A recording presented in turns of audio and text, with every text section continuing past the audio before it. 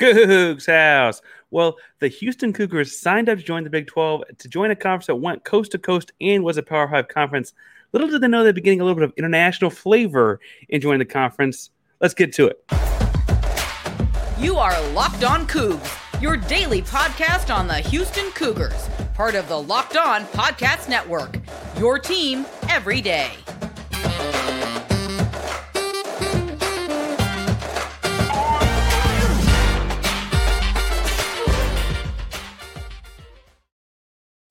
Welcome to Locked On Cougs, the daily podcast all about your Houston Cougars. I'm your host, Houston-born teacher and coach Parker Ainsworth, here to break down all things Cougs. If you're a U of H fan or just a hater can't stop by, please be sure to subscribe down below. That way, the latest on the Cougs in your news feed each and every day. We appreciate you making Locked On Cougs your first listen of the day. Welcome back to YouTube channel. It's good to see the everydayer in you again. We are back here today talking more about U of H basketball today. I guess it also pertains to football some. More on that in a moment, but we'll make sure that you know we are giving something away every 250 subscribers. The next thing I'm giving away is this hat that I've got on, or one just like it, obviously. Locked on the side, Coug Paw on the front, right? All that kind of fun stuff. We're doing that at 12:50. We are approaching 11:50 right now, so make sure you hit subscribe down below so we get there, and then comment or like the video, preferably both, so we know you're entered. If after talking about University of Houston and Mexico and stuff like that today, it'll make sense in a second, I swear. You have nothing else to say, just comment down below and tell us, how about this? When it comes to socks and shoes, if you can't tell I'm a shoes guy, do you start with the left one first or the right one first? All right, so in today's episode, we're going to talk some about this report about Houston moving to Mexico, or Houston getting to play in Mexico with the Big 12. The first segment is just going to be breaking down the report itself. Joseph Duarte did a great job of this, so I don't mean to steal from the Chronicle, but just going to break down the odds and ends across the conference after reading what some other people wrote as well.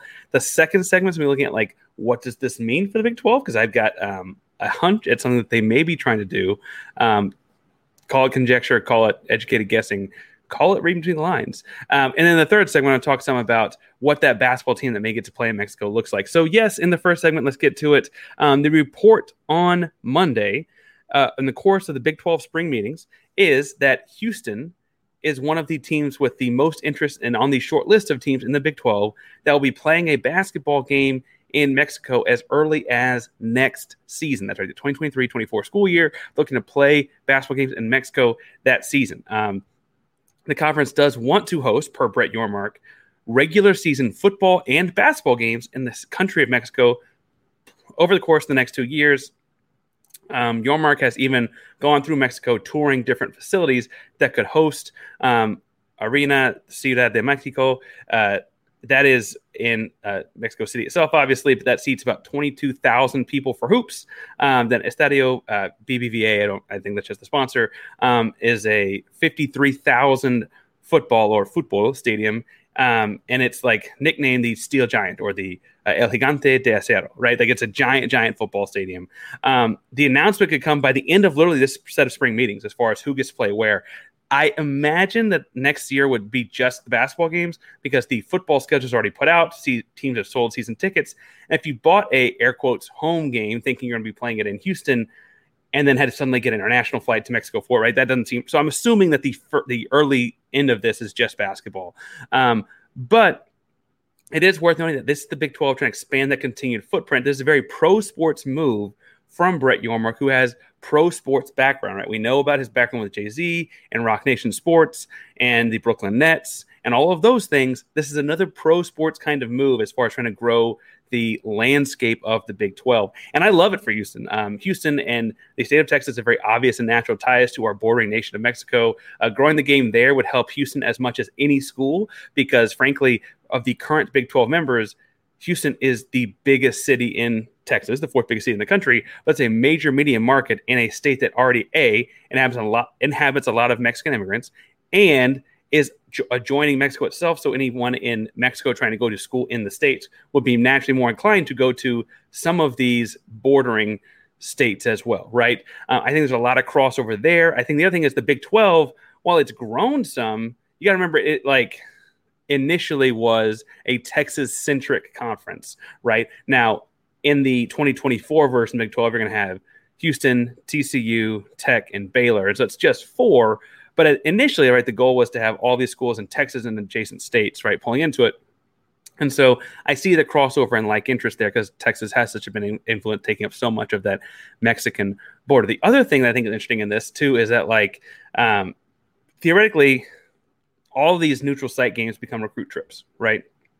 If you're the Big 12, you're like, well, why are you going to do these basketball recruit trips in Mexico? Except that Mexico's basketball program is actually kind of on the up and up as far as like growth and development goes. They're not competing for a World Cup FIBA title or a Olympic gold medal, but they did make their first FIBA World Cup since 1974 this year, and their U19, U18, and U17 teams continue to have historic results at those levels, right? This is continued growth of this in that country, and frankly, TV metrics indicate that basketball is the second most popular sport in Mexico after soccer, obviously. Now, it's a huge market. Basketball's on the rise. Their teams are getting better, and you've got to think that having this kind of deal and being able to tell recruits, if you found some in this entire country, Mexico, hey, listen, yes, we're across the border, but we could pull you into the University of Houston and we'll play 2 games in 4 years in your home countries. I don't know if you're from Mexico City or not or whatever, right, in this instance, but that would be a big, big deal. The other thing about this is that it would also bring in new fans and sponsors to all of these programs going back and forth. You kind of see it the way that, like, Ireland's took over the Notre Dame thing once the Big Ten played a football game over there or whatever, right? I think those kind of connections are very, very real. I mean, it feels like in the NFL, like Jacksonville is more or less London's team, right? Like these kind of connections are easy to make. I say all that to say that the financial piece of this makes a ton of sense to me, and I don't see many drawbacks, especially, frankly, even if you're just recruiting American kids or kids from the city of Houston itself. Go into, like, I don't know, go up to Katy or go over to, I don't know, Channelview, or go over to wherever and start pulling kids in. Get in to tell them that you're going to play a regular season game with this kind of travel and this kind of experience is a recruiting tool in and of itself. The other thing I think is interesting about this is, like, we've heard Brett Yormark for a while talk about the Big 12 becoming a coast-to-coast conference. That's why they keep talking about adding West Coast schools, the Four Corner schools, et cetera, to continue the footprint to go from West Virginia, Cincinnati, and Central Florida all the way over to that Pacific time zone. Adding in this international trip really does continue to grow the footprint of the Big 12 in a way that no conference can replicate, right? That's just not a thing that's commonplace anywhere else. Having a conference game set up like this is different than having, like, the occasional one-off Wisconsin-Notre Dame game, right? Those are not the same kind of instances. It would be the first use of Mexico, for its worth, as a market like this in college sports. We've seen, like I said, a couple different schools go to different countries, none to Mexico for the major revenue sports. The other part about this is that, like, other pro sports, baseball, the NBA, the NFL, have all done games in Mexico as well. I think just a couple years ago, that great Monday night game, right? Like, we've had games in Mexico before. Very pro sports move out of Brett Yormark and the Big 12. But what I'm alluding to here is my assumption is there actually might be some reading between the lines here about our buddies in the Pac-12 that may be worth paying attention to. But first, let's pay attention to our buddies at FanDuel, because it is time to make a fast break to the playoffs with FanDuel. That's because right now, new customers can get a no-sweat first bet up to $1,000. That's $1,000 back in bonus bets if your first bet doesn't win. Now, I currently, in my second screen over here, do have Philadelphia and Boston going back and forth, and that makes me long for the days that we did have one James Harden on the roster here in Houston. Tell me in the comments, were you not a fan? Were you a fan? I was a fairly big fan. But as I look across the NBA, what I think is really, really interesting here is that, like, we have kind of some series that, like, don't make a lot of sense, in the sense that you have 7 seeds and 6 seeds and 8 seeds, and they got the Knicks favored by 6.5 at home on whatever night is that tomorrow night? Tuesday night? Yes, Tuesday night. In looking at this, right, I understand playoff Jimmy is a real thing. I understand that they beat the Bucks in 5 games. I'm looking at this, I'm saying, okay, Quentin Grimes, I think, should be a little bit more ready to go, right, a couple days later. Julius Randle had a couple days to heal that ankle. I haven't seen any diagnosis or anything too crazy there. And it's the Garden, and they also have to understand, I mean, New York understands as much as anybody, that if they don't win that game, then honestly, their season's over, right? They're not going to win 2 games in a row in Miami either to try and even this thing up. My deal is at 6.5 points, and does playoff Jimmy keep it closer than that? So I think I'm going to take New York at the money line, minus 270, but I think I'm going to take Miami to beat the spread there. I'm telling you to do all those things, follow my advice or not, at FanDuel.com, because there's no better place to bet on all the playoff action than America's #1 sports book. Visit FanDuel.com/LockedOn. You get a no sweat first bet up to $1,000. That's FanDuel.com/LockedOn. FanDuel, an official sports betting partner of the NBA. All right, so I think what's interesting in looking at this, Brett Yormark talking about the Big 12 playing games, football and basketball in the country of Mexico, is not necessarily how much sense it makes for the people in the conference now and next year, right? Obviously, that was what pertains to us. We're in the Big 12 in 2023-24, so things they're making to their schedule for that season seem to make a lot of sense. It seemed to, frankly, be very, very significant to you and I. But the other thing happening in all this is we're watching the Pac-12 somewhat fall apart. And they're losing their biggest money schools in UCLA and USC to the Big Ten. They're trying to find their own TV deal and reeling. They're piecing together money, and depending on what report and what TV deal you're reading and this and the other thing, they're looking in the low 20s per millions of dollars per year. And the Big 12 is going to be giving schools more like $31 million a year, right? So we're at that gap. The other thing is, like, to make up that money, you're constantly seeing these schools do the reports indicating the schools are going to get like CW money or ION money or whatever to make up the difference. And those networks are notoriously not sports networks. Now, they're all trying to get into sports games, but at the same token, they're not currently going to like have the foothold for someone at like a U of Arizona or Deion Sanders in Colorado or whatever to like be like, oh yeah, that's what we want to be a part of, right? And so I have to say that I feel very comfortable saying that presidents of universities are looking to be like, do we really want to do this? Can we find something else? The other thing I think is very natural for these presidents of universities to be saying is like, look, it's at this point, we're recording on May 1st, right? Like, how long can we really wait for these deals? How long till we miss out on some other deal and waiting on this, right? Locked on Big 12 is doing a great job covering all this all the time. And frankly, I think Locked on Pac-12, you can kind of see the writing on the wall themselves. Like, Spencer's a great guy. We talked to him back when Oregon played Houston in basketball several months ago, right? I think they kind of see the writing on the wall themselves over there. But add those schools in, right? Those schools, the Arizonas, the Colorados, the even Cal and Stanford, they all also would share a natural interest in the Mexico market. This leak is very clearly designed to get out on May 1st in a way that says, hey, over here, yeah, you see all that money sitting in Mexico that we can go get from a marketing standpoint? We're going to go get that, and you're along for the ride if you want to be. Right? That's exactly what this is signaling to all those schools.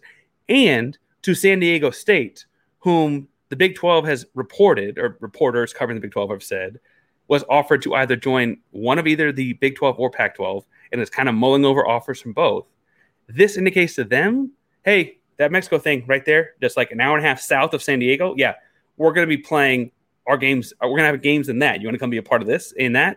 And that would obviously tie in great detail to the kinds of things that San Diego State would want in their marketing campaigns going forward, right?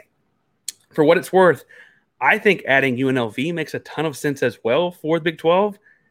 And this would also play into their wheelhouse as well. I know Nevada does not border Mexico the same way that Arizona and California do, but for all intents and purposes, it's fairly far south and not far away from said border, right? All that's to say that you could start seeing all of these states along said border realize, oh, wait a second, that neighboring market that has, ferocious sports fans, people that are super avid about things and likes it, has these big stadiums already built in, we can go use that to our advantage. And the Big 12 is already doing it. So you could have Houston play Arizona in what feels like a rematch of that, Sweet 16 game. And that would be a ton of fun anywhere, any neutral site as well. And then to be playing that in Mexico, going crazy, like adding in the trip, adding in all the fun aspect of all that, like that adds up very, very quickly. I think this is a massive, massive recruiting tool for the Big 12 being intentionally leaked in a way that can go get those Pac-12 schools that would also have this shared interest. The longer leap here would be, is this some, does Oregon and Washington, I should say, also share this interest? Do they have shared interest in getting back into the Southern California market? And how much of the Southern California market ties itself to Mexico for whatever reason, right? Like, how closely can they get to all of that? And frankly, if you're playing a game in the western half of Mexico, could you sell to a recruit that these big-time games that we're playing over the course of your college career in the western half of Mexico are closer to your hometown in some instances than playing a normal game up at Oregon would be, right? I see this as a ploy to add the San Diego State and kind of move them in one direction or the other. I see this as a ploy to potentially add UNLV, and we can talk at a later episode. Tell me if you want to hear more, but I am pro UNLV, and I'd be happy to make that case later. So comment in the video if you want to talk about it later episode, because I do think that would be a fun one. I think this is a ploy to get in Colorado. I mean, tell me Deion Sanders want to add that to his program. I think this is a recruiting tool, not just for the schools in the Big 12 to go get kids to come sign on to be a part of these programs, but to other programs to sign on to be a part of this innovative, forward-thinking, creative Big 12, right? We've already talked about Yormark being creative in the sense that, like, in the 2031 deal, he's talking about doing a basketball and football separate TV deals and all of these kinds of things that he is trying to do that are different from the way the rest of the Power 5 or soon-to-be Power 4 potentially conferences will go.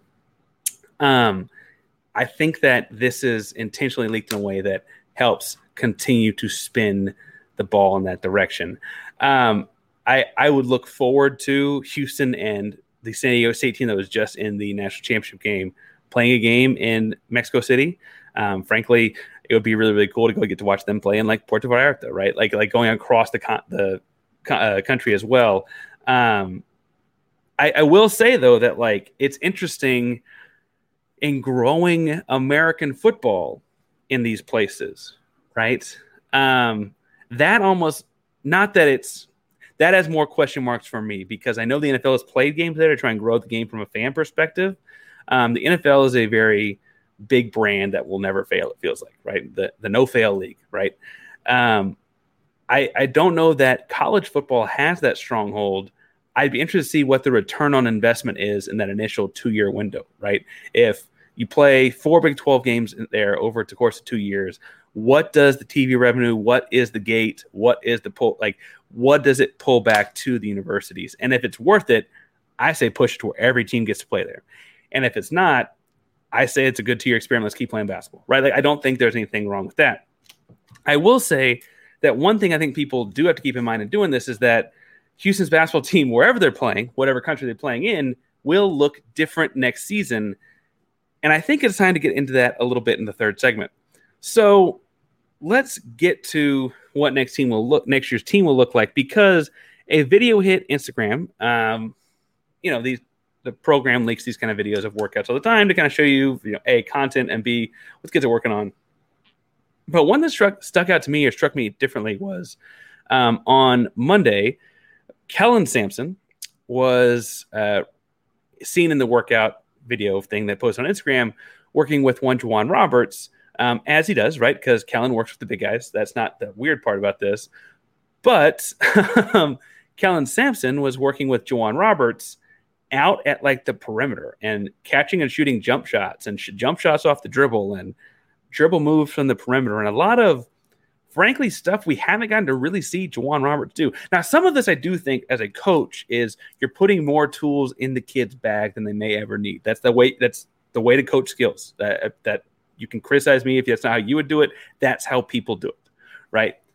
But I also look at next year's roster and wonder if it's like, are we going to see Juwan Roberts asked to do those things in different ways, right? And they're just already putting in the work on it and developing it right now.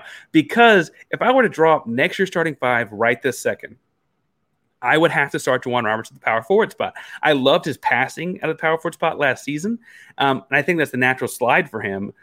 But in looking at the roster, they have so many bigs, and I think he's the only one that can naturally play the power forward spot that he's going to have to go do it. That means that the center spot is kind of up for grabs. We got to plug right here that Javier Francis was a highly touted recruit. He is 6'9", but makes up for what he lacks in size and height with a crazy positive wingspan. And then you remember that like his per minute impact in terms of points, rebounds, blocks was tremendous. He would have like games where he had like 11 minutes, 9 points, 3 blocks, 10 rebounds, like just crazy tips and stuff like that.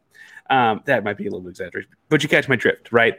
The bigger deal for him as a sophomore last season, really, Sampson referred to him as a freshman a lot for a number of reasons. The bigger deal for him is really, to me, more about the foul trouble. He would get in that same 10-minute span 3 fouls, right?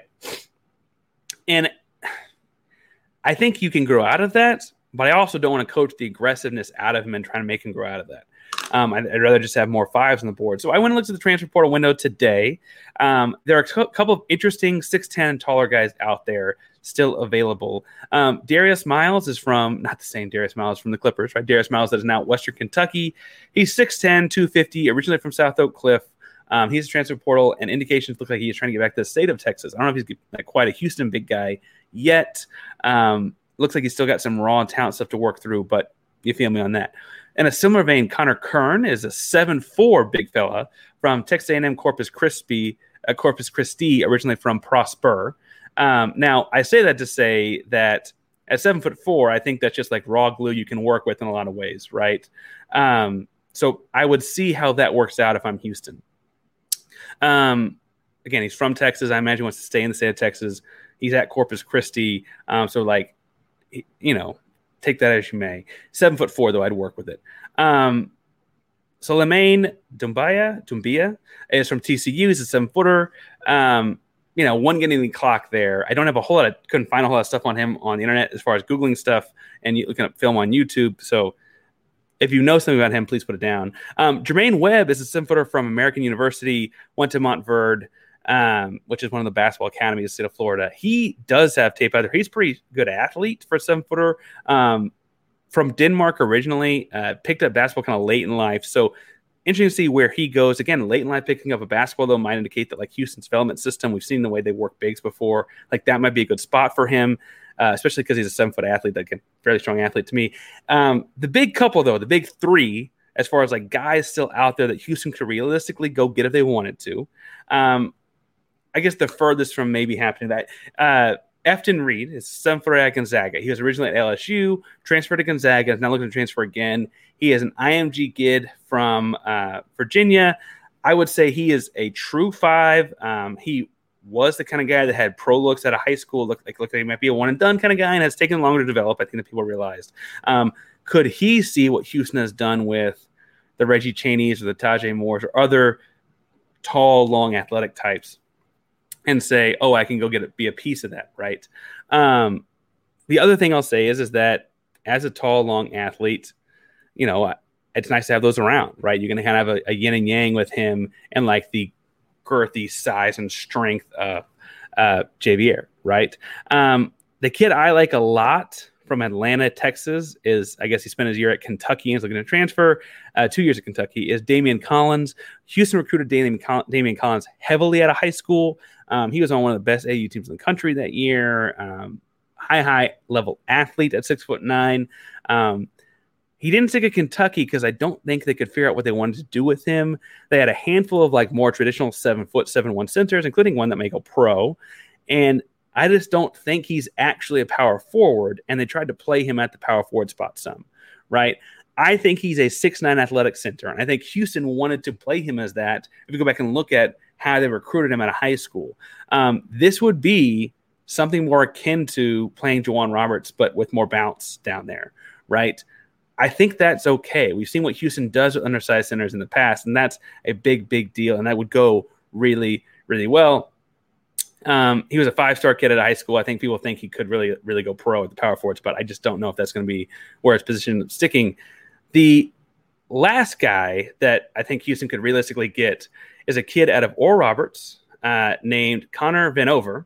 He is 7'5". We saw him play last season. He's a rim defender, averaged over 3 blocks per game. Started off as an Arkansas kid, University of Arkansas kid, originally from the state of Arkansas. I don't imagine he wants to go back to the University of Arkansas, having already played there and left for whatever reason.